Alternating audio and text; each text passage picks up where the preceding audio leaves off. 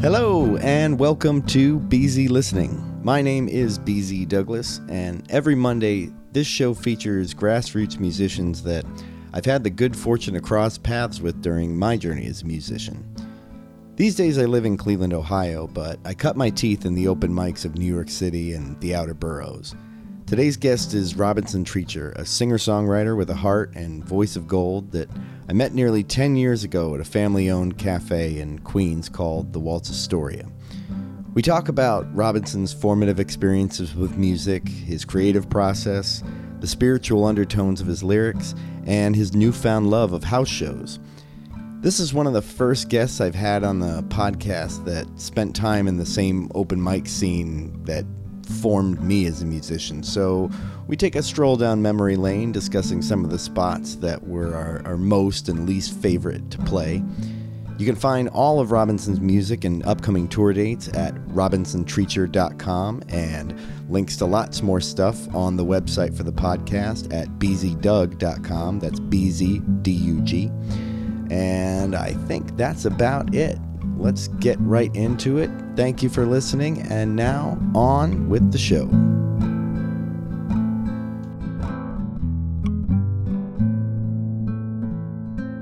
You said you were born in in Long Island? Yeah. I had no idea, and I kind of just looked at your style and everything and thought maybe you would come from outside of New York and come to New York to get music going. What made you think that? I don't know. It's not like you can say it's not a fair thing to say about anyone. Like, you don't look very New York, because New York looks like everything. Yeah, I guess that's true. New York really does look like everything. I was born in Queens, moved out of Queens when I was a kid, moved to Long Island, Nassau, Oceanside, Long Island, on the South Shore. Mm-hmm. But my parents are from Brooklyn, so there was always that doo-wop stuff in the house, and really good soul music and good old original rock and roll, and that led me to listen to all that stuff. But in the summers, I spent my summers upstate New York, up in the Catskills. So everything I ever, so I was as much New York as I was an upstate New Yorker. So when I went to college, and I went to college in upstate New York, and I came back, and my mother yelled at me. She said, you're saying your R's. I said, what do you mean?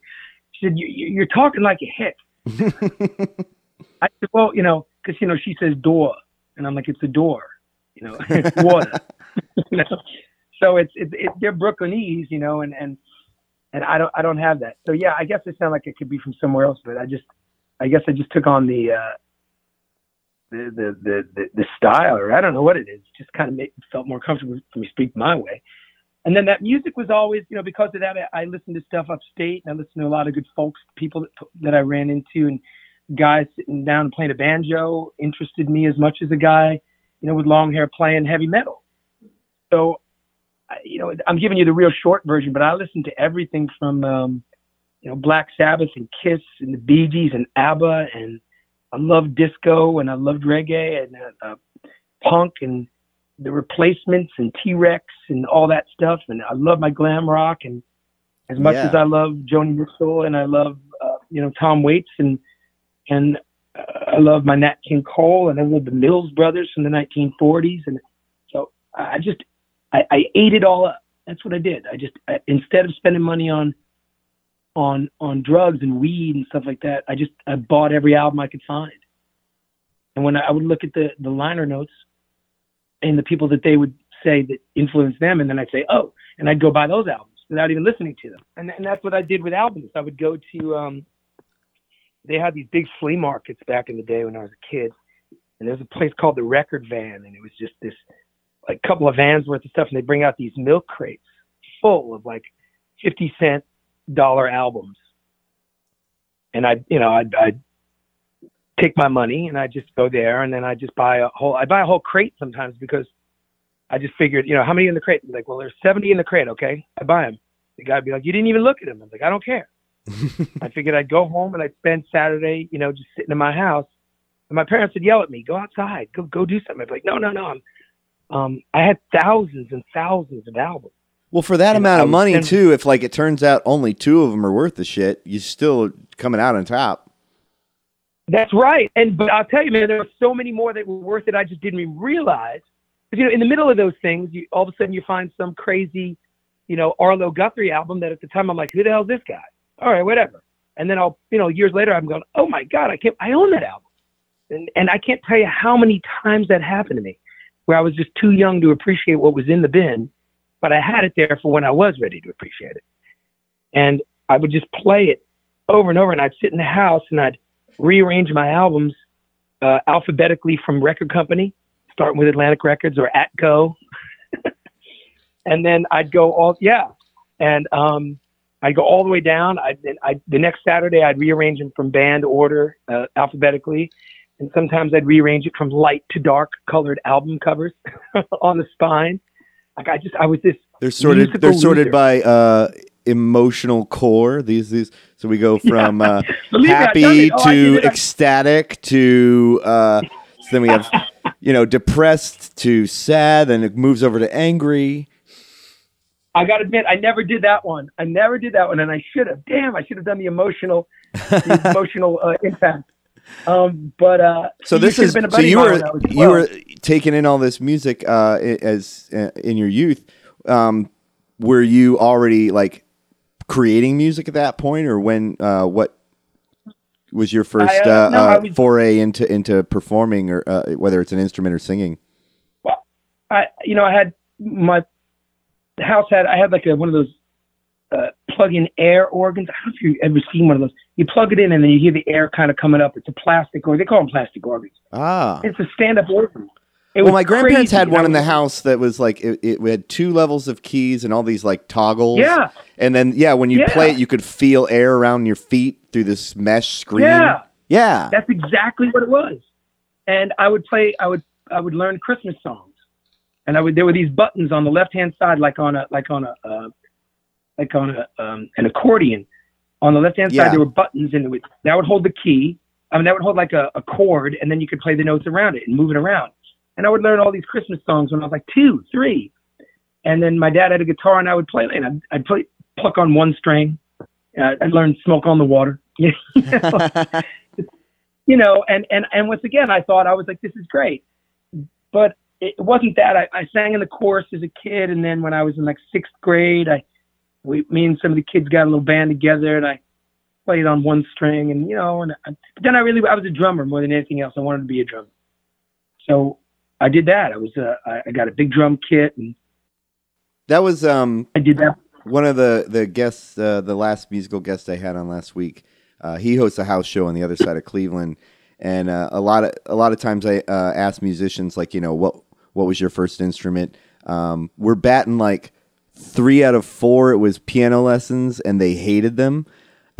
Hated them. I'm on that list. Yeah, so that's a trope. I'm a pattern I'm seeing. But I really liked what he said. I was saying, like, what do you think is like the best first instrument for kids and things? And he said drums, just because rhythm's foundational to everything, and it teaches you to your hands and your feet to act independently, which will be useful for guitar or playing piano, and certainly singing. Being able to, that was something that took me a while. Coming real late in my 30s when I finally like, can I play and sing at the same time? I thought it was impossible when I first started. Yeah, that's not an easy thing to do, man. And if you're a drummer, like Don Henley's not the most. He's playing great parts. Don't get me wrong. But if you're a drummer like Phil Collins and you're playing drums back in like the old Genesis days, like, and singing, that's like, oh my goodness. So yeah, my first instrument was drums, really, because banging on things is as old as as Homo sapiens. It's hitting things and knocking and noticing that there are different tunes you can get out of things, and getting your energy out. Really, it releases so much of you, and then when you can formulate it into something that becomes a syncopated rhythm, wow! And then if you can do that long enough, then you can start saying, now let me let me try mixing and matching with this. Let me hit that double beat twice with my foot. Mm-hmm. And then you sit behind a drum set and you realize how bad you really are. Because I think anybody can bang on some tables. Really, you can bang on tables and have a nice little beat, get some shit going with your feet and your hands, and get a nice little syncopation going. And then get behind a kit and you're like, whoa, this is a totally different beast. So there's a lot. So you were playing drums in bands early, first off? No, I played drums in my house. You just played drums? No, you know what it was? So it was like a threefold thing. Sixth grade, I'm playing a guitar because I had a guitar and nobody else did, and I can play Smoke on the Water so nobody else could, and it was like that. But singing-wise, I was the lead singer in the chorus, so I knew I could always carry a tune. I knew I could always sing, and they always gave me vocal parts. So then when I got to like 8th grade, there were these guys in high school who wanted to play with me because I was friends with guys who had older brothers. And I would sing, and they were like, hey, man, my brother has a band. He's 15, 16. And I was like, dude, I'm 12. And he was just like, well, and seriously, that's what happened. So I started on Long Island. There were all these great clubs. I mean, there was L'Amour's. There was, you had all these really Sundance, all these really big, anybody who's ever played like music from New York played all these clubs. You had Webster Hall. You had all these things in the city, but you had Long Island had really big, these big clubs. And February's and just all these famous places. And my father's place is another really big one, very famous.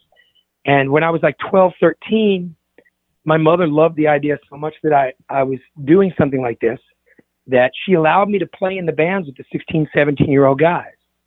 And it was 18 to drink then and to get into the bars. And I was 12. And my mother would drop me at the front door. The bouncer would let me in. I'd get on the stage and play with these guys.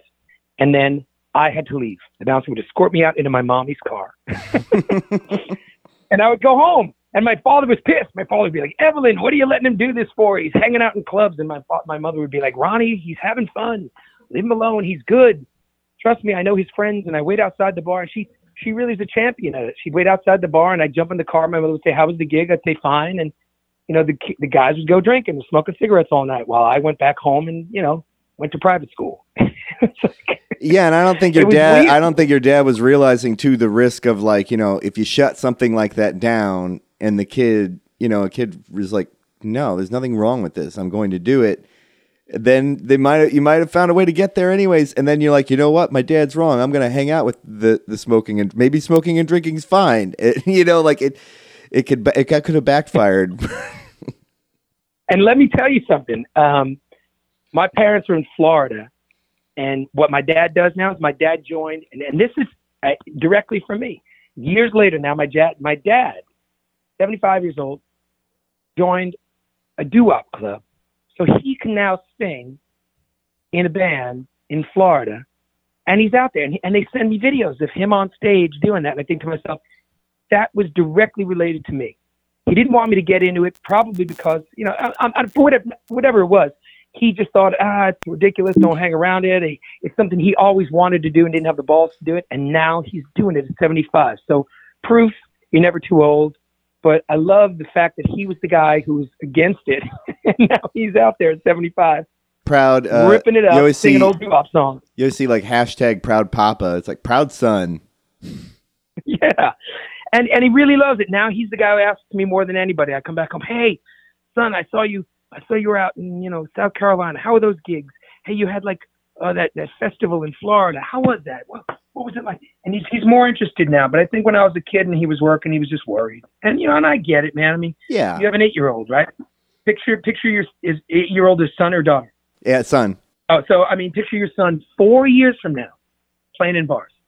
Yeah, but see, it's not gonna be the same. I mean, like, because I'm in this world. Like your parents are, if you're not in the world of musicians or whatever, you're gonna form an opinion on what it is and what these people are like, and that's very true. It's very just true. No matter how generous it is or not. I mean, it's not gonna be accurate if you don't know. That's right. We'd know, and we would know how to navigate it. Yeah, and I don't think I would have the same sort of resonance. I'd be more like if my son was like, Dad, I wanna go into politics. I want to start running for student government. I'm like, oh, I don't want you hanging around with those people. Times have changed. No, I want to be a lawyer. I don't know if you want to do that, son. I don't like. No, you're not hanging around in law offices. That's not happening. No son of mine. No son of mine is gonna hang out with those low lives.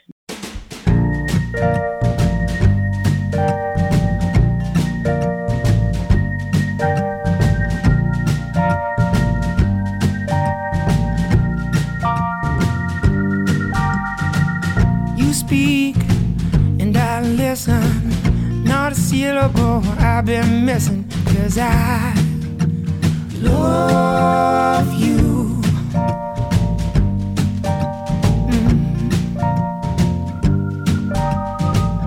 You left 'cause I've been teasing, but nobody here got to know the reason why I love you. Oh, baby, I love you.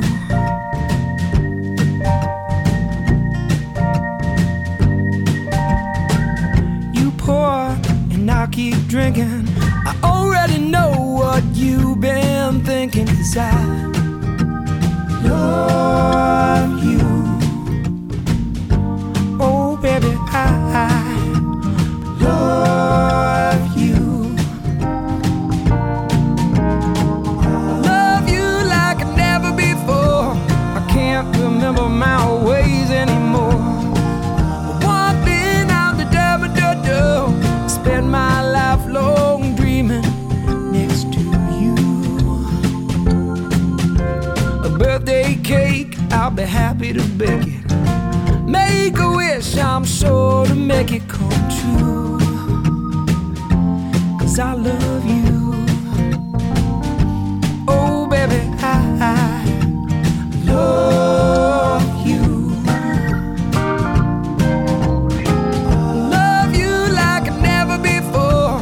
I can't remember my ways anymore.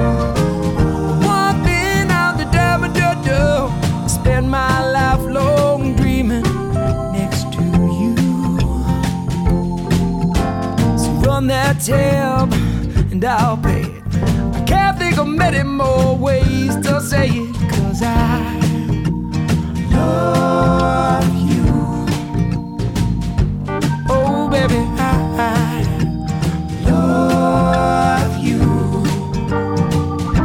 Oh, baby, I love you.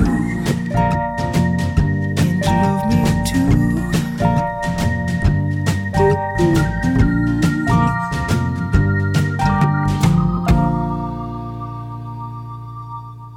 I met you at the Waltz Astoria open mic, I believe. That was the main mic I'd see you at. Yeah, I was.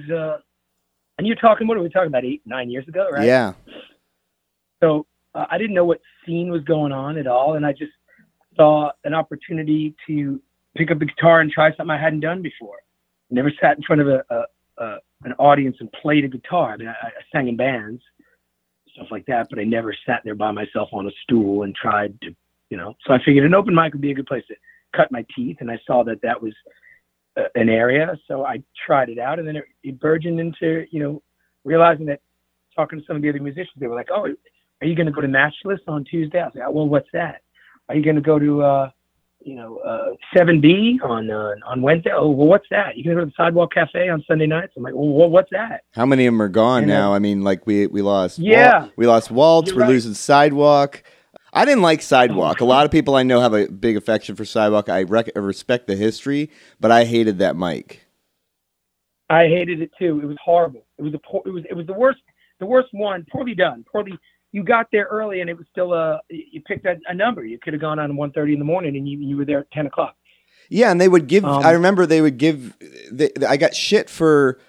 I drew a number, and then it was like a very weird number. I'm like, how are we going to be at that or whatever? And then I was paying attention to who was called, and it didn't seem to be making any sense. And if you went up and asked, like, "Hey, am I on like triple deck? Am I on the next half hour?" Just so at some point you want to go like get yourself steeled up and be ready. Make sure you're in tune so you can hit the stage running. And they would give you so much shit if you were asking like when you're up, like. because not everyone is asking that. Like, look, I don't want to watch everyone. It's like I just want to know. But they treated everyone like a criminal, like or having like that bad Mike mentality of like, oh, I'm just here to play for me, and I don't care about anyone else. And it's like it's not that, dude. I just want to know what I'm playing. And the other thing that was really obnoxious was when I got up and I played, and like you do, like I in between songs or like putting on a capo or harmonica, I mentioned that I think I was having the carnival. And the guy at the booth like talked over me. He's like, all right, that's nice. You're playing somewhere else, but you're playing here now, so let's just do it. Because they hated if you mentioned that any place existed other than Sidewalk. I agree with you. I'm not going to mention the guy's name. I know his name, and I'm sure you remember his name. If you don't worry about it. I would never throw him under the bus, but there was a pomposity there for some reason.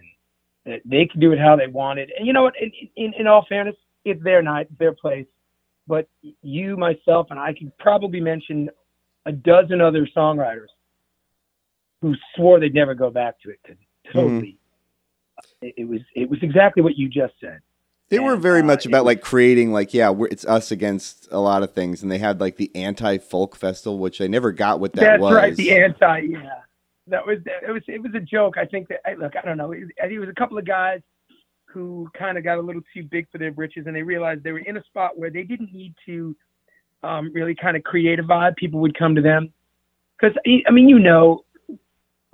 open mics it's desperation. You want to play for people. You want to get out there. I wanted to get out there to cut my chops and start to learn how to play the guitar better and try my songs out and stuff. And they were just like a factory, like in, out, in, out. They didn't care too much about it. It wasn't, they didn't nurture a scene at all. Not like Waltz. Waltz was like you went there and you hugged everybody. Well, I'll tell you, I can't think of another mic anywhere in that city. A lot of them could have some of the same amenities and vibe or atmosphere, but none of them were family run. And that really made it special. Yeah, it was. And you'd go, I remember going out the back door into that like alleyway back to like tune up the guitar. Yep. And I'd hang out back there to sort of, and you'd see people's like clothes drying on the line. It was so old school, man. And then you'd come up the steps and you'd come in and, you'd sit at that, like, remember that sort of half balcony overlooking the rest of the stage. And Pedro's just a character. And Song was just, Song was sweet as a button. And Mama was up there, selling cake and beers, and cookies and scones. And it was such a cool vibe. I never wanted to leave that. And that's what I say, like when you look back on that kind of stuff, I think that's what I'm constantly in search of now. Yeah. Yeah. And a couple other places were like that too, where you walked in and you knew people. And the funny thing about it is that you didn't realize that there was a scene going on. You were just doing it. Did you feel that way? I learned that every mic kind of had a scene to some degree because there were like tribes, and the Sidewalk people probably were the most like, oh, we're we're Sidewalk, and I feel like they were trying to cultivate that, like but then you had you had Waltz, and a lot of people that would just go to Waltz because that was what was near them, and then you had probably the biggest, warmest family there is, did you ever go to Mike Club in the basement of Lucky Jack's bar? No. Oh, yeah, because that was run by this guy, Sasha, and he was very big on, like, every show opened, he gave this little, like, speech and talked about how the space is sacred. He'd make everyone raise a glass and then hit their glass on the floor to respect, like, their space, and anyone... he made it very clear, like, if you're in here to listen. There are other places you can go talk. Wow. And every time someone played for the first time, everyone in the attendance had to give them, like, the virgin salute, which was just like, ah, as long as everyone could hold it. And, that was a beautiful room. And, and it was a random pull, like Sidewalk, but there was never any shit about, like, I knew when I was playing, and I loved staying all night. It's the thing that Sidewalk purported to want to, like, cultivate, but I didn't ever want to go back there from the way they ran it. But yeah, all these scenes existed, and that was kind of why I started the carnival, is because I noticed, like, I would always see these people at Waltz and these people at Lucky Jack's and these people at Sidewalk, and they wouldn't really cross-pollinate a lot. And that's what I found has been really cool about producing a show, is doing that sort of thing where you're getting all these audiences and performers in a room that weren't normally. And the podcast is kind of an extension of that, just, in the hope that, like, people who listen to it because they know this artist will keep listening, and then they'll learn about you and they'll learn about other people. Once in a while, and I know exactly what you're saying about the circus, once in a while I would see that cross-pollination. I'd go into Manhattan and I'd see somebody from the Queens thing. I'd go to Brooklyn, I'd see somebody from a Queens thing. So, but once in a while, not enough. I agree. People stayed sort of local to as far as they wanted to travel on a Tuesday night at 10 o'clock. Mm-hmm. So, but yeah, and a couple of these guys now through the years, I've met on the road in other places. Very few of them seem to have moved out of that scene. Like, how those scenes are. Some of them are there. I mean, whether they're serious or they're not, a couple of people rise and decide that they're going to make this their life. And some people just go, well, it was good for what it was. And they learn to play a little guitar and hang out. The scene can be a trap. It can be for, I think, younger musicians and newer musicians. Like, I wasn't necessarily young when I was in it, but it's definitely a trap from just, like, you have to make sure that, like, the only people who see you aren't other musicians, and that you don't rely on other musicians as your audience. There's special mics where audiences go to watch, but you got to get out of that scene, or it can be Waltz a bubble. was like that. Waltz had a lot of people who went to watch. Yes. I was a Waltz audience. Nice. I was a Waltz audience member for years before I decided to try doing anything on the stage. And I think I first tried poetry and then stand up, and then I went into music. And that was the other thing about that. You get some of those nights where it was a mix, and I loved that. I thought it was that made it more genuine, more pure. For open mic, it's a mic. Whatever you want to do, north of basically getting up there and masturbating, it was just, outside of something lewd, you could pretty much do it. You want to go up there and do some make animal sounds, you could do it. If you want to go up there and tell a joke, you could do it. And you're right, it was really it wasn't a braggadocious thing. It wasn't like, oh, I'm playing here, I'm playing that. I did get gigs out of it. I mean, I did play Waltz on, like, Saturday nights and stuff, and I did play some of those bars every once in a while. But you're right, it was to get up there, and your crowd was really musicians. And I think you're right about that. It is a trap. People would pat themselves on the back for, I guess, championing mediocrity, I guess I would say. You're saying, oh, look, hey, man, I played that. And you feel good about it, but that only was playing some positions. I'm not putting that down. No, and it's fine. It can be a judgmental term as far as mediocrity, but I was absolutely, and not that I'm like this virtuoso now, but I know that when I was around you, like, I'm a mediocre musician. Like, my vocals have definitely in 9 years gotten stronger. My guitar has gotten stronger. But it was important for me to find those places and have people support it and be like, I see where you're going, man. Keep with it. Yeah, and I didn't mean that in a bad way either. I didn't mean like championing mediocrity. Like, what I meant was they're patting themselves on the back for having gotten to play on a stage. But really all it was just a stage that anybody could play on. Yeah, it's a low bar. I mean, if you want to, in a low-level bar, in a corner of Queens or something. But I'm not putting that down. I mean, these are all the building blocks of everybody's careers. I mean, you ask anybody worth his or her salt, they'll tell you it all started in the open mics. Yeah. I mean, in the last 20 years, anybody I've spoken to, and even some of the bigger stars, you'll say, ask Sheryl Crow, ask Coleman. Those people will tell you, they'll say, oh, it started with open mics in 1989 or 88 or some shit, where they went down to LA and they went to this open thing and 4 people were in there.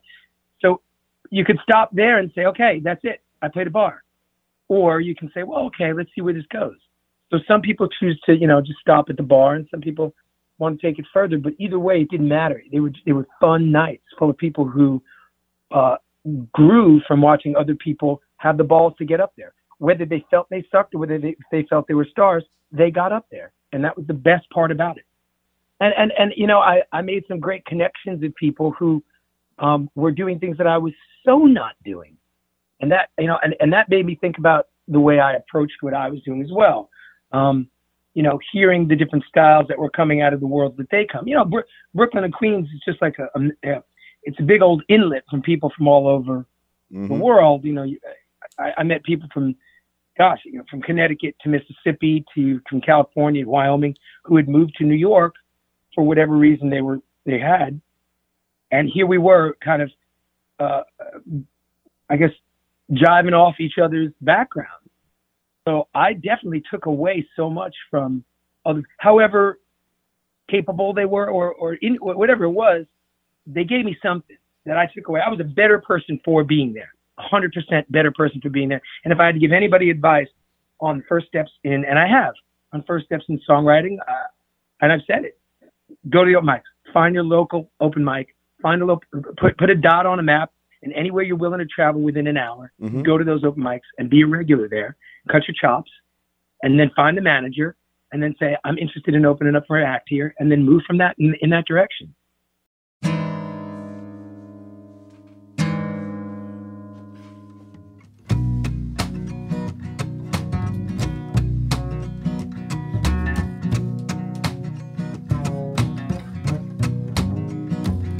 I got a book bag, but I ain't got no books. I got a mirror, but I sure ain't got them looks. Most things I shall throw away, but I got a good mind to keep you if you stay. I got a pork pie, but I ain't got no hat. Even got a necktie, but nothing to go with that. Most things I shall throw away, but I got a good mind to keep you if you stay. Oh, oh, man, man, yeah. Found myself believing that I had so much more. 4 walls and a ceiling and a bed at night. I got a shoelace, but I ain't got no shoes. Ain't got much rhythm, but I sure do got them blues. Most things I shall throw away, but I got a good mind to keep you if you stay.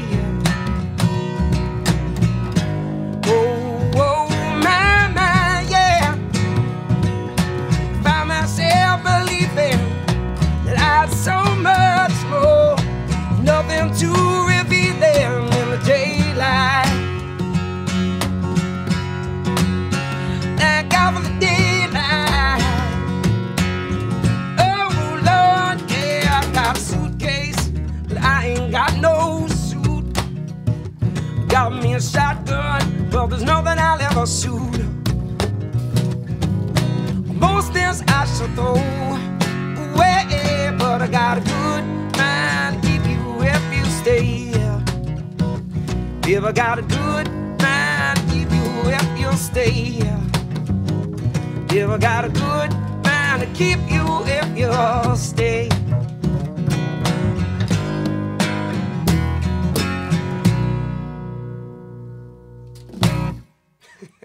A couple months ago, I was throwing the house show, the Carnival, and for when in between acts, you know, I have a playlist that I play. It's pretty much just everyone who's ever played the Carnival. And so you're on there, and your song "One More Soul" came on, and my act that night, Hannah Stack, she like just stopped me. I'm like, "What the fuck is this?" and became like an instant mega fan. And so that was when, that's so cool, man. You know, I was like, oh yeah, you know, I forget how many people, you know, are living these dark lives where they don't know about your music. And so it was, that was one of the first things that popped you back in my head, like, oh yeah, Robinson Treacher. And then as I got this going, you know, you were right there on the list of like musicians I needed to reach out to. And I'm really interested in learning about like, if you have a creative process you've found that works, if it's different every time. I don't have a process at all. I don't approach it in any way but that I'll be listening to music, and then I'll just feel the need to have a scotch, go downstairs, and see where what I've been listening to lately takes me. And sometimes I've been listening to, maybe a lot of old 50s stuff or a lot of country stuff or whatever. And whatever comes out that day, ideas, I just put them on my phone. I record little bits and pieces, and, I have thousands of little bits and pieces. And then there are some that I think stand out a little more, and I go, ooh, let me go back to that one. And I'll work on it. And if it doesn't come to me fairly quickly, I kind of put it on the back burner. Mm-hmm. Once in a while, I'll come back to something, but for the most part, it's got to come to me fairly quickly, because then I'm in the moment. Because then I'm not, like, to try to, like, it's sort of like, would you have sex and, like, get ready and as everything's sort of amping up, you go, you know what? I'm going to come back to this. You don't do that. You got to kind of, like, I'm in the moment. I'm going to go with this and see where it takes me. So quite often I like to be in it. And I usually know right away if the hook, so what I'll do is, it's always the music and the melody comes first. I never have words first. Ever. Never, ever have I had words first. I'll hum ideas. Mm-hmm. I'll go, oh, that sounds cool. And then I'll find myself, like, making up words. Like, trying to go, do not walk into the bed and snow. And I'll go, oh, okay, that works. Just trying to find, like, the vocal cadence that'll work for it. Yes. And then all of a sudden I find that the words that I'm saying are words I keep repeating over and over. And then I kind of formulate something out of that. I think it was Michelangelo who said he'd look at a piece of marble and the statue was in it. He just had to find a picture of it. So it's sort of that, like, writing is sort of like a big slab of marble. And then as I'm going, I'm chipping away. And as I'm chipping away, I realize, oh, I guess the song's going to be about, unrequited love. Oh, I guess the song's going to be about driving through California. Oh, I guess I don't go in with any sort of thought process whatsoever. It's just sort of, they emerge. And then when I'm done, and if I'm really proud, I look up to my angels and I go, oh my God, thank you so much for that song. That's really how I do it. Now, specific song, I got to ask, because I was going back and I mostly knew your track Porches. And then, when I was coming back to refamiliarizing myself with your work leading up to this interview, it's discovered you have this new EP, Born. Now, I got to ask, why is the guitar part in Woman so similar to One More Soul? Like, I feel like that can't be a mistake, and I didn't know if there's a connection in those songs. I wrote them about the same time. I wasn't really sure which way I was going to go. Oh, so is Woman this is an alternate version of how that song could have gone? It could have gone that way. It could have gone that way. So I decided I definitely had to record them on separate albums. But I was kind of what it was also? I was kind of in a rut of this sort of finger picking style. And what I'm, obviously anybody out there listening to both songs, you'll go, oh, it's pretty similar. But I just had two different ideas. And Woman was actually a buddy of mine was getting divorced and stuff, and he was talking. Sometimes those ideas come to me that way too. Oh, that's another thing. Sometimes a guy will tell me a story about his life, and all of a sudden the song just falls right into place.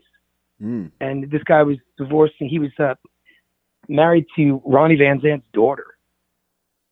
Oh, okay. And the guitarist from Shinedown, and we were in Nashville, and we were talking. We were hanging out late at night. He was telling me the story, and he was sobbing about it. And I was just like, man, if you had to write like an apology to her, and that's what that song is. That song is an apology about saying it's everything about Woman is it's. If you listen to it, it's just he's trying to keep a manly strength, and it all unravels with the last line. I know. Basically, I know it was me. Mm-hmm. And the whole time it's blaming her. Like, why didn't you do this? You could have done this. You could have done this better, and things would have worked. And at the end, it's like, well, at the end, inside, I really know what the problem was. It was me. It wasn't you. And so when I played that for him and I sent it to him, we got real lucky with that. That was, oh God, I can't think of the name of the guy, but it's Yo-Yo Ma's nephew is playing the cello on that. Wow. And we had a favor from Brian Irwin, who's the producer from that. This is all done in Nashville. He said, I got a favor. I love this song, and I'm going to call this favor in from L.A. And when will you be back? I said, I'll be back in a month. He said, okay, in a month, I'm going to have this done. And when you walk in the studio, I think you're going to love this. So I came back to Nashville, and I walked in the door and into the studio, and he was like, hey, sit down. Don't say a word. I want you to hear something. I said, what? He said, remember Woman. Woman. I said, yeah. He said, I want you to listen to this. Well, what I did, he said, I called my favorite from L.A. And the guy just blew it out of the water. And I just sat there like bawling like a baby. And I looked next to me, and Brian Irwin's like, he's this great producer. He's from Canada. He's like this really like crazy, like, just nutty guy. And he's sitting there crying next to me, and two grown men crying next to each other. And I was just like, well, it did its job. It worked. So when I sent it to my buddy who I wrote the song thinking about, I sent it to him, and he said, I can't get back to you for a few weeks. I have to kind of process this. Wow. So I knew it did the job there too. Yeah. And he finally got back to me. He said, you captured it 100%. He said, maybe I need to admit that to myself.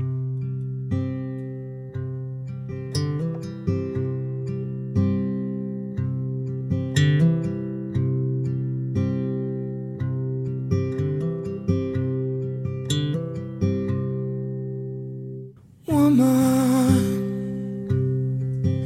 sweet woman, how could I mistreat you so? In my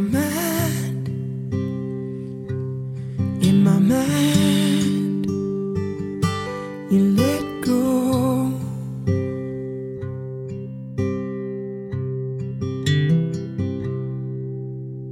Woman, sweet woman, how could I have been so blind? In my mind,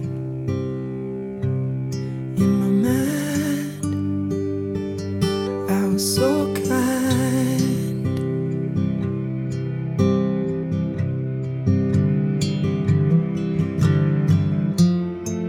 Haven't I loved you forever?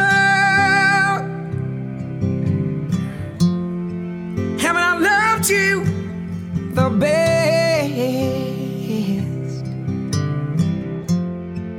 Haven't I kept you together when you were pulled apart by all the rest? Woman, sweet woman, how could I treat you so bad? In my mind,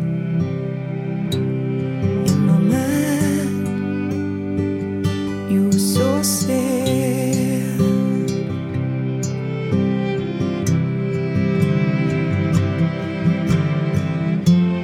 Haven't I loved you forever? Haven't I loved you the best?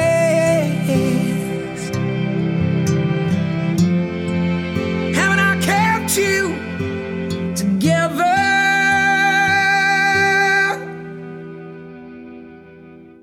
when you were pulled apart by all the rest?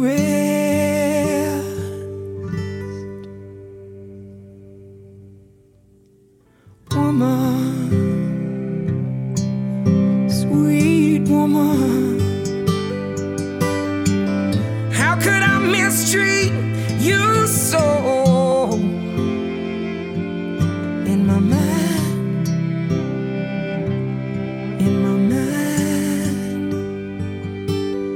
I know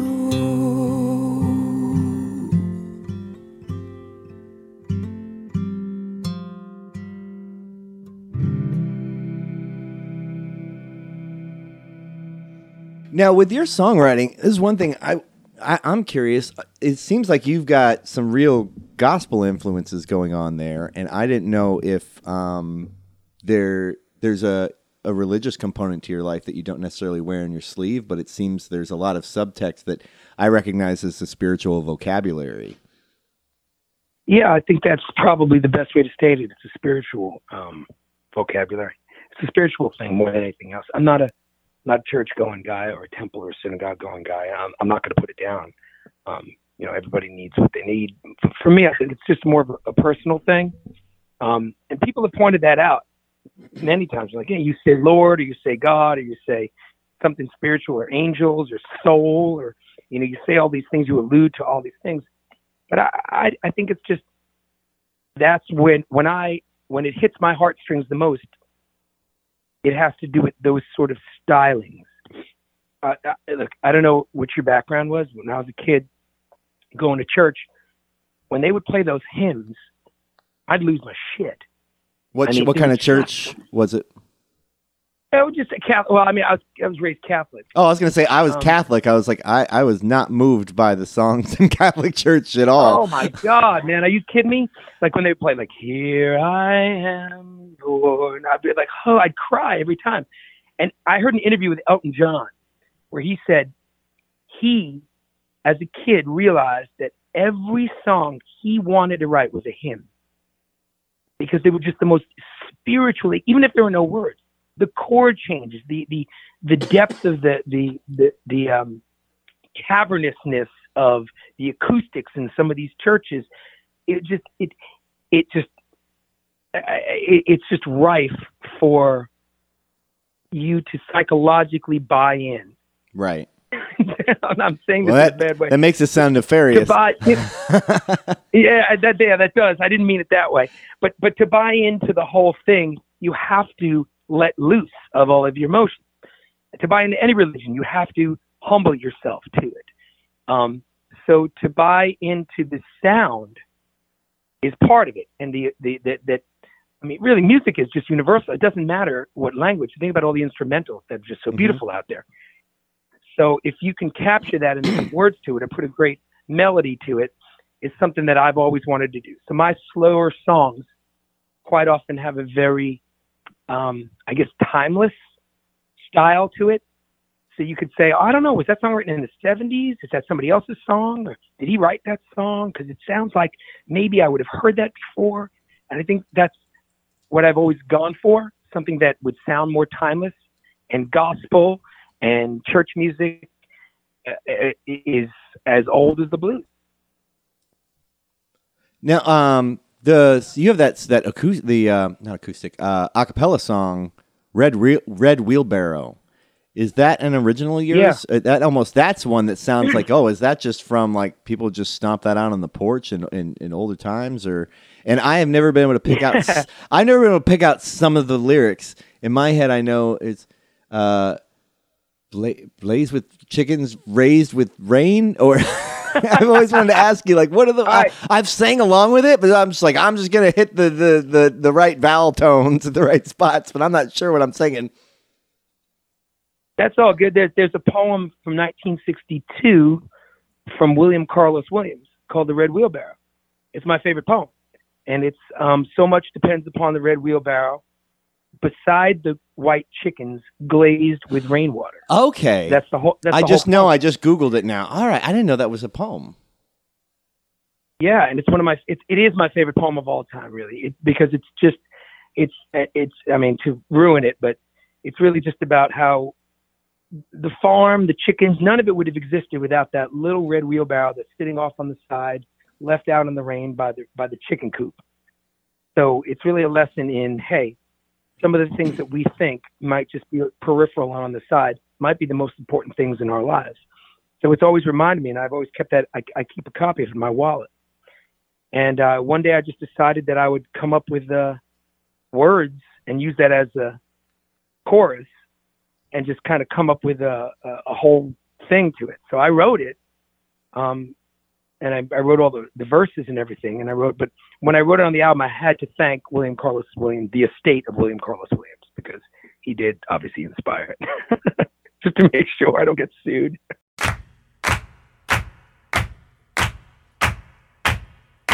Over and over, again and again. Over and over, again and again. Oh, Lord, yeah. Oh, Lord, yeah. Over and over, again and again. So much depend upon that red wheelbarrow. The sallow out chickens glazed with rain. So much depend upon that red wheelbarrow. Over and over, again and again. I bought my baby for a gold diamond ring. She picking out her pots and pans. Oh, I work on that till the daylight, but you know it don't mean a thing. Over and over, again and again. So much depend upon that red wheelbarrow. Beside the white chickens glazed with rain. So much depend upon that red wheelbarrow. Over and over, again and again. I brought my baby for a night about town. And she got a best sleeping by 10. Oh, I call on the bus to save me, but you know they don't come around.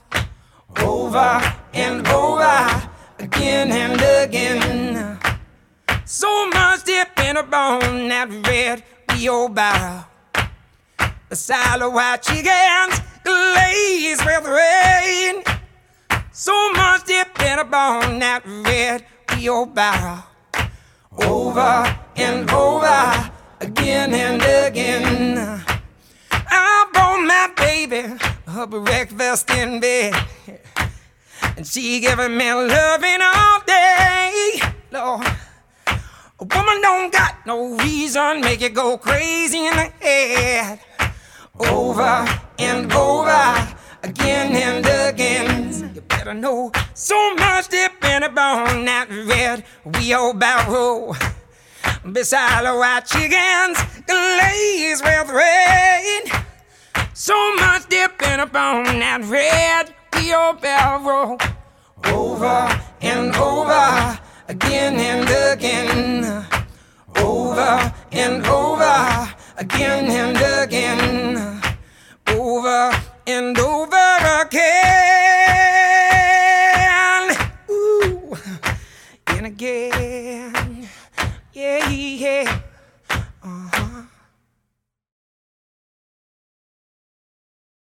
There's a really good, one of the musicians around here organizes a roundtable for other musicians to talk about different topics, and one of them was what you need to know about booking. Some of it was specific to Cleveland, but a lot of it was universal, and it was interesting that, like, some of the main points that were hammered weren't the content or your quality level should necessarily be in booking. I mean, everyone's got to figure that out, but the important things they were saying that people don't realize is, like, it's not just about how good your music is, it's how you communicate and present yourself, and that stuff matters as much as how tight your sound is. Oh my God. I mean, I know a lot of studio guys now, sessions guys, and some of them play with some of the biggest acts out there, and they all say the same thing. I'm not the best. There are guys who are more proficient at the guitar or the bass. I'm really good, but what gets me the gigs is just being a really cool hang. Mm-hmm. That's what gets the phone call, man. Being a good person, and when you're touring, you ask the major acts who they want to tour with. Obviously, they want to tour with competent musicians who are great. But more importantly than that, 9 times out of 10, they'll just say, he's a good guy to tour with. I don't want to deal with divas. I don't want to deal with the ego. I don't want to deal with the brashness. I don't want to deal with drug addicts. Well, if you looked at touring as like you're putting out on Craigslist, like, I need a roommate for 6 months on the road. That's a good point, right? No drugs, no smoking, no pets, no smoking, no substance abuse problems. Kind of really it. And if you're good, these guys get the gig back over and over again. They get these big tours. They're playing the Ryman. They're playing all over. They're playing the Opry. They're playing with all these big cats for like 4 or 5 months. And the common denominator is that, yeah, they're good, but it's really just that they're good guys and they're likable. Yeah. So you're going to call those guys back again. And that's like what you're saying about approaching booking. It's just be a likable dude. Don't think you're, God's gift to the next thing that's coming on the stage. Well, and I've my day job is in marketing and like web development and shit like that, and I've been in like advertising for about 2 decades. And branding, most people outside of any of that, they think branding like, oh, that's my logos and my colors and the font I pick, right? It's like, no, actually, the way that the big dogs in advertising approach branding. And I bring this up because I think it's important for musicians to realize. It's like your brand is not going to be what your album covers look like and the stickers and shit on your guitar. Your brand is the emotional relationship, like the relationship people have with you in terms of like how they feel about you. So you being a good person off stage, you being a chill person to gig with and tour with. That's all is intrinsic to your brand as whatever, look and facade you put in front of things. And they have to they have to align. That's the important thing when you start picking out, your visual brand, like how it represents your actual brand. Those should connect, but your brand exists long before you have a logo. Well, I think it's sort of like, if you change the word brand to reputation, then that's it. Exactly. Your reputation precedes you and your brand precedes you. I think there was a time period, back in the day where to be aloof, to be a little standoffish, to be, have a mystique about you was part of the thing. The fact that you were not accessible when you were, it made it even more exciting. I get that from like a psychological point of view. Like they catch a glimpse of you as you jump into your limo. Like that's about all they get. Mm-hmm. And nowadays, especially in the singer-songwriter world, nowadays it's as soon as you're done, you walk out there, you shake hands, you kiss babies, you go have a drink at the bar with everybody. You're running for office. Yeah.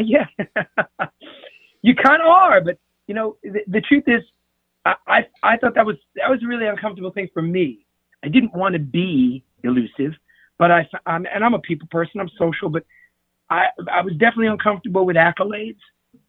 I was uncomfortable with somebody who wanted to come up and ask for an autograph or to take a picture with me or just to talk about the music. And if I could say I've grown in any way exponentially, it's that way the most. That I've just been, one of the ways. That I feel way more comfortable now. I even say it when I'm speaking in between songs. I'm like, hey guys, this is like the last song. Come meet me in a few minutes. Come say hello, say hi, da da da da da. And some of you guys look pretty familiar. I know you from here. Let's reconnect. Come on, I'll meet you guys in 10 minutes at the bar. And they all laugh and they feel good about it, and it diffuses any uncomfortability. And then all of a sudden, I'm sitting at the bar with a bunch of people buying CDs, and we're having a drink, we're laughing, taking pictures, and they walk away happy. I walk away satisfied, and we just built a community. But it's not an easy thing for some people. Some people are very uncomfortable with that, and I get that. To some degree, I don't know that I am really interested in the sort of music career where like everyone knows my name.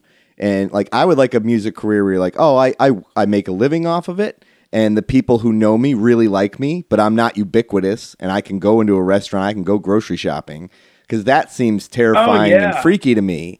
Like the level of fame I'd be comfortable with is like, I just want that, the people who know me, they know me. Not like, I want everyone to know my name the way that people, like when you're younger, you might aspire to fame and look at that and see it as a positive thing. It's like the older I get, I'm like, no, don't want that. Like I've always said, I always wanted to be like a Tom Waits.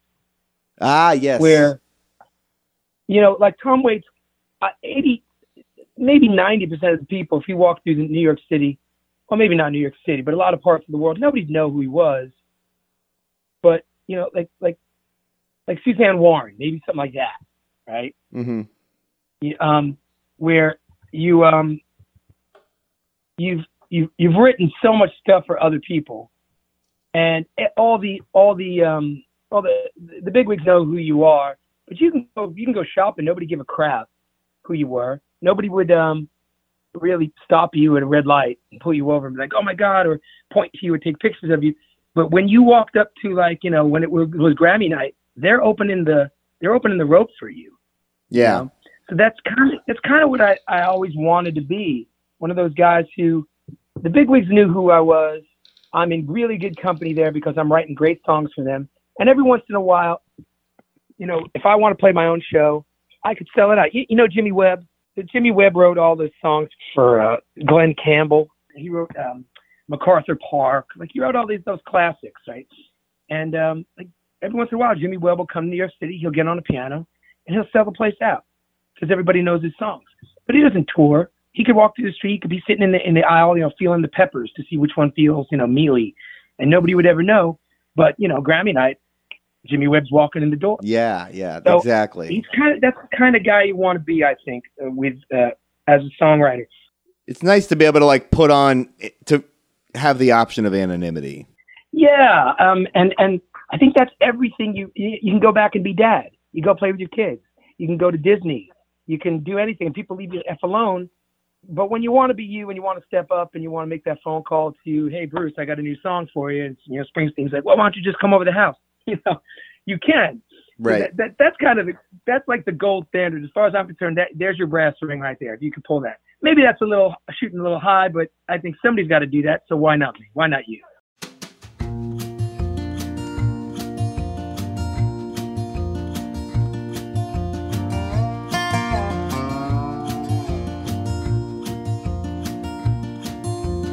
Long day, I think I'll write you a letter.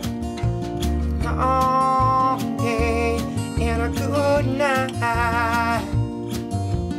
Long day, I put on my old sweater. Long day and a good night. Got nothing that'll use repeating but a book that can use some reading. On a long day and a good night.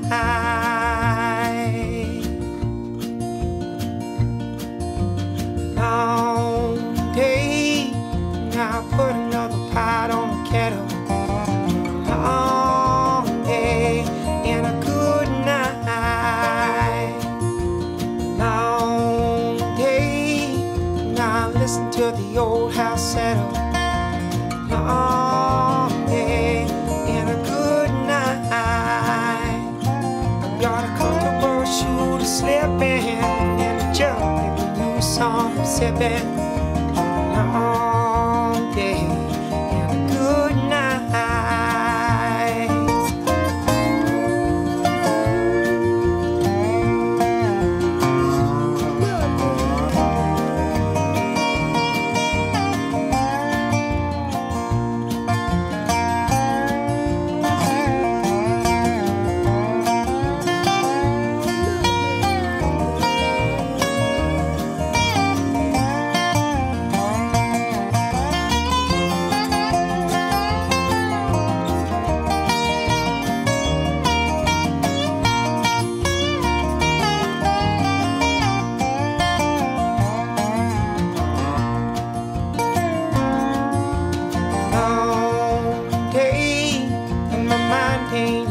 Been clearer. Long day and a good night. Long day, by the end been drawing nearer. Long day to a good night. I've been sitting around here thinking while the sun is slowly sinking. Long day.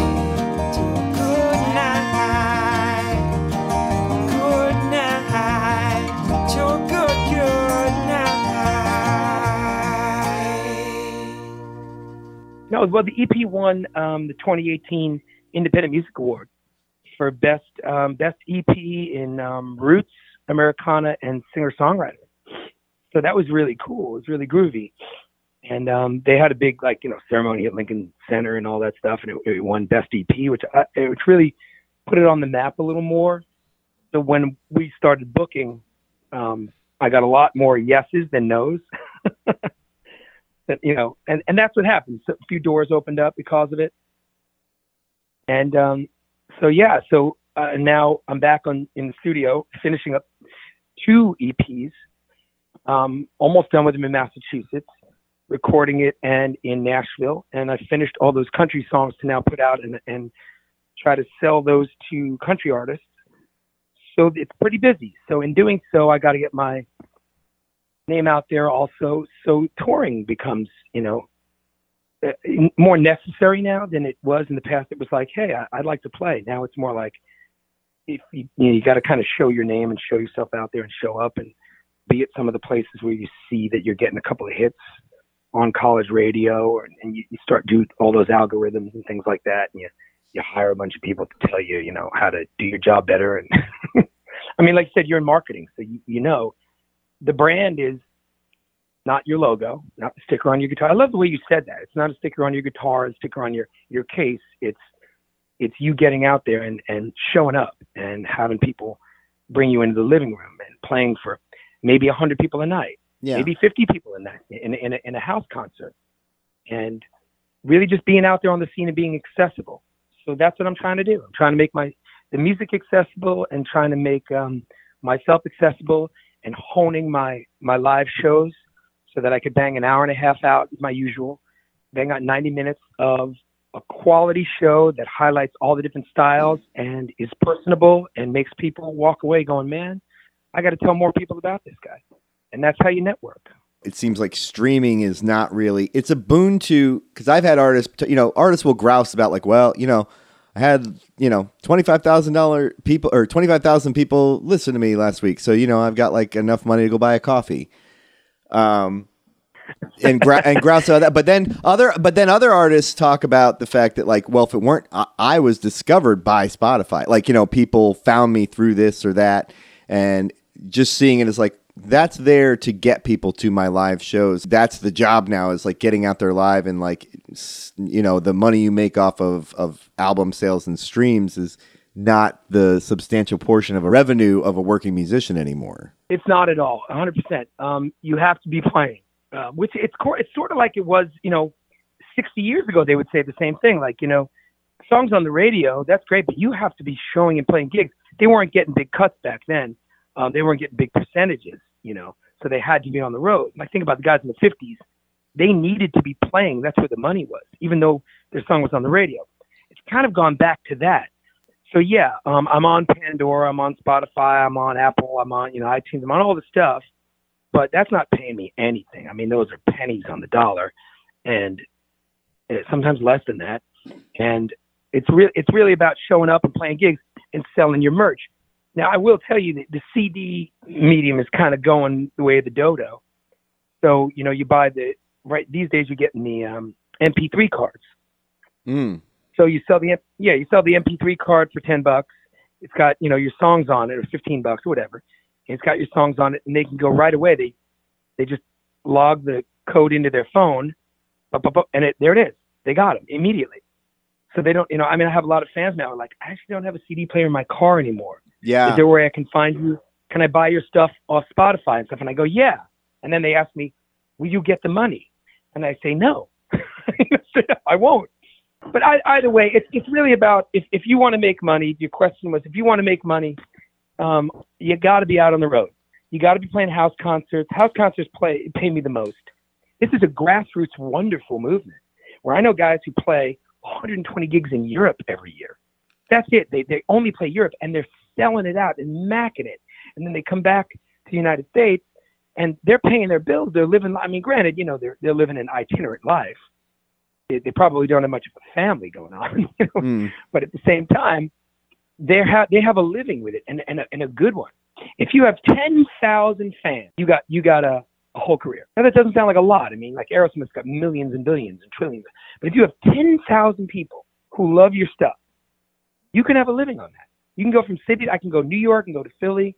I can go over to Cleveland. I can go up to Chicago. I can go back down, and I can make a circuit out of it. And that's not a lot of fans, man. It's really not a lot of fans. Yeah. And you're accommodating them on a level that's personal, where they get to meet you and talk to you and, take pictures with you and you know about them. And when you see them, hey, Mike, how's you doing? Hey, how's that Harley doing? The one you just bought, oh man, it's doing well. Thanks for asking. And they're excited that you know their intimate background too. Oh, did Emily have the kid? Yes, she did. She had twins. Get out of here. No way. Right. That happens all the time. But you have to be dedicated to the fact that they're dedicated to you. You have to be equally as dedicated to them. I call them lily pads. You play in a club here, a club there, you play a house concert in between, they're like the lily pads that you jump on to get to the next club. Definitely would. There's a lot of musicians that have been on this podcast. I think you dig. One of them is that I'd especially recommend is checking out Madeline Finn. She's doing. I don't know if you're aware of like the revenue streams that are out now, like Patreon. No. Basically, what you do is it's like an ongoing Kickstarter. That's a really fascinating model that's popped up in recent years. Yeah. And I know guys who did the Kickstarter thing, and they told me that it's really very labor intensive on the sense of in the back end of like, okay, if you give me this, I'll promise to send you this, and now you're sending things, and you're like, whoa, I need a team of people to do this, and I get it. I mean, I'm looking at her stuff here, Cleveland, and Patreon. I'm looking at Madeline Finn creating music Patreon, and it's. Like I don't poo-poo anything anymore because who knows? All these things are obviously bringing your music to other people's living rooms, phones, devices, whatever, and that's the way to do it. I still really, really think that you can't beat.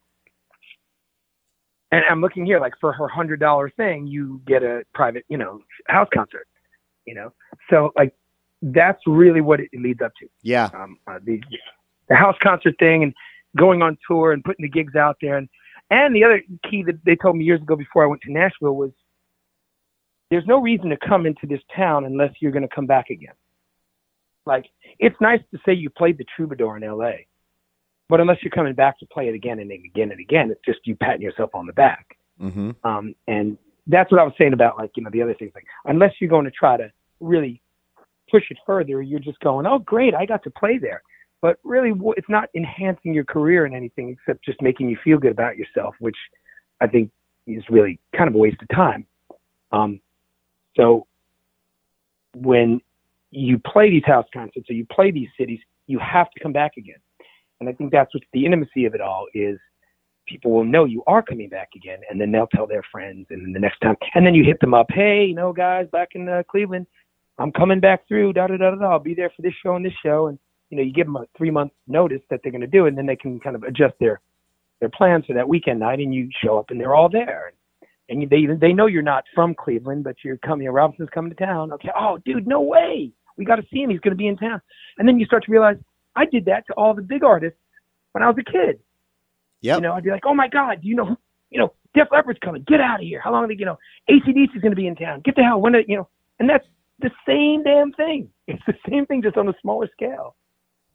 Yeah, and that's what I love about keeping a close eye for what's out there and completely unknown. Like I said, at open mics and smaller curated things, because it always feels great to just have that ownership over helping someone's career and realizing it's really helping them more so than it's like this big artist is coming out and like, oh, everyone listen to the new Bruce Springsteen or whatever. It's like, he's great, but he doesn't need my help.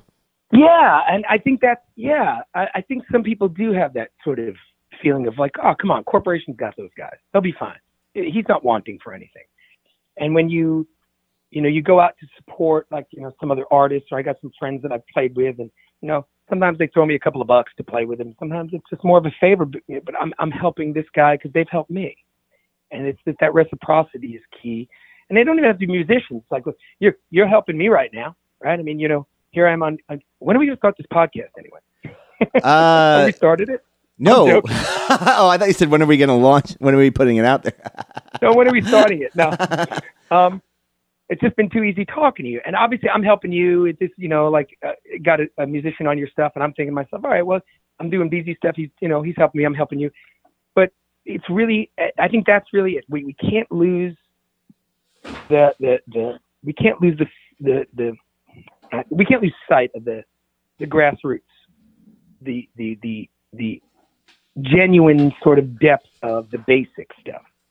Everybody wants to go do this. Everyone wants to go do that. Sure. Do you want to be selling 1 million albums a year? Of course you do. Do you want to have 1 million hits every time you put something out on YouTube? Of course you do. But ultimately, that's wonderful. But it's going to take, it's the one step at a time. It's a new slate every day.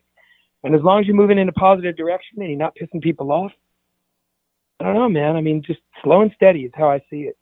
But as a kid, I think when I was younger, it had to happen fast or else it wasn't going to happen. And I'm glad I don't think that way anymore. I have a more realistic view of what I do, the type of fans who come to see me, the type of music I'm good at writing, and the type of music that doesn't really work for me, for writing and playing. Mm-hmm. And I love celebrating what other people do that I can't do. And I when I'm sitting in a crowd and I'm watching somebody play, back in the day, I was like, oh, I just want to get on stage.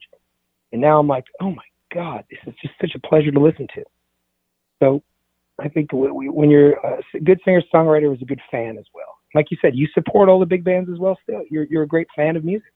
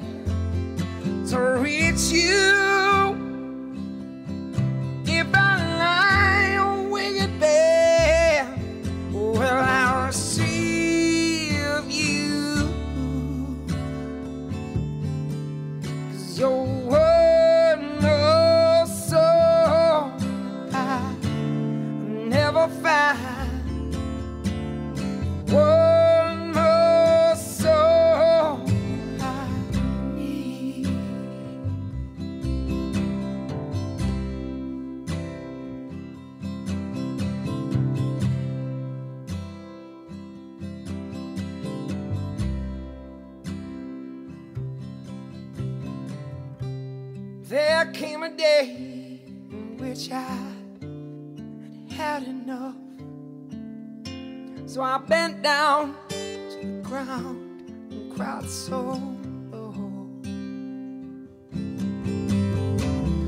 Down came a voice from somewhere up above. It said, boy, unless you rise, you'll never know that when you lie awake at bed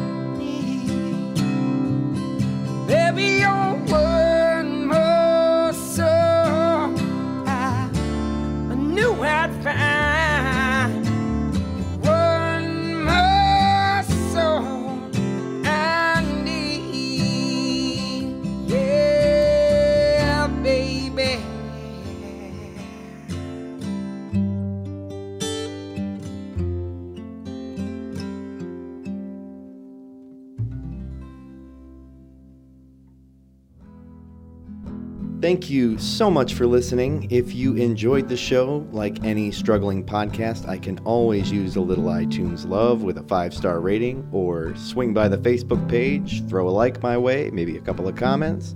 And if you really, really like the show, you can kick a couple of bucks my way at patreon.com/BZDoug. That's BZDUG. Okay, that's it. End of podcast. Enjoy whatever it is you're about to do next. Thanks. Bye.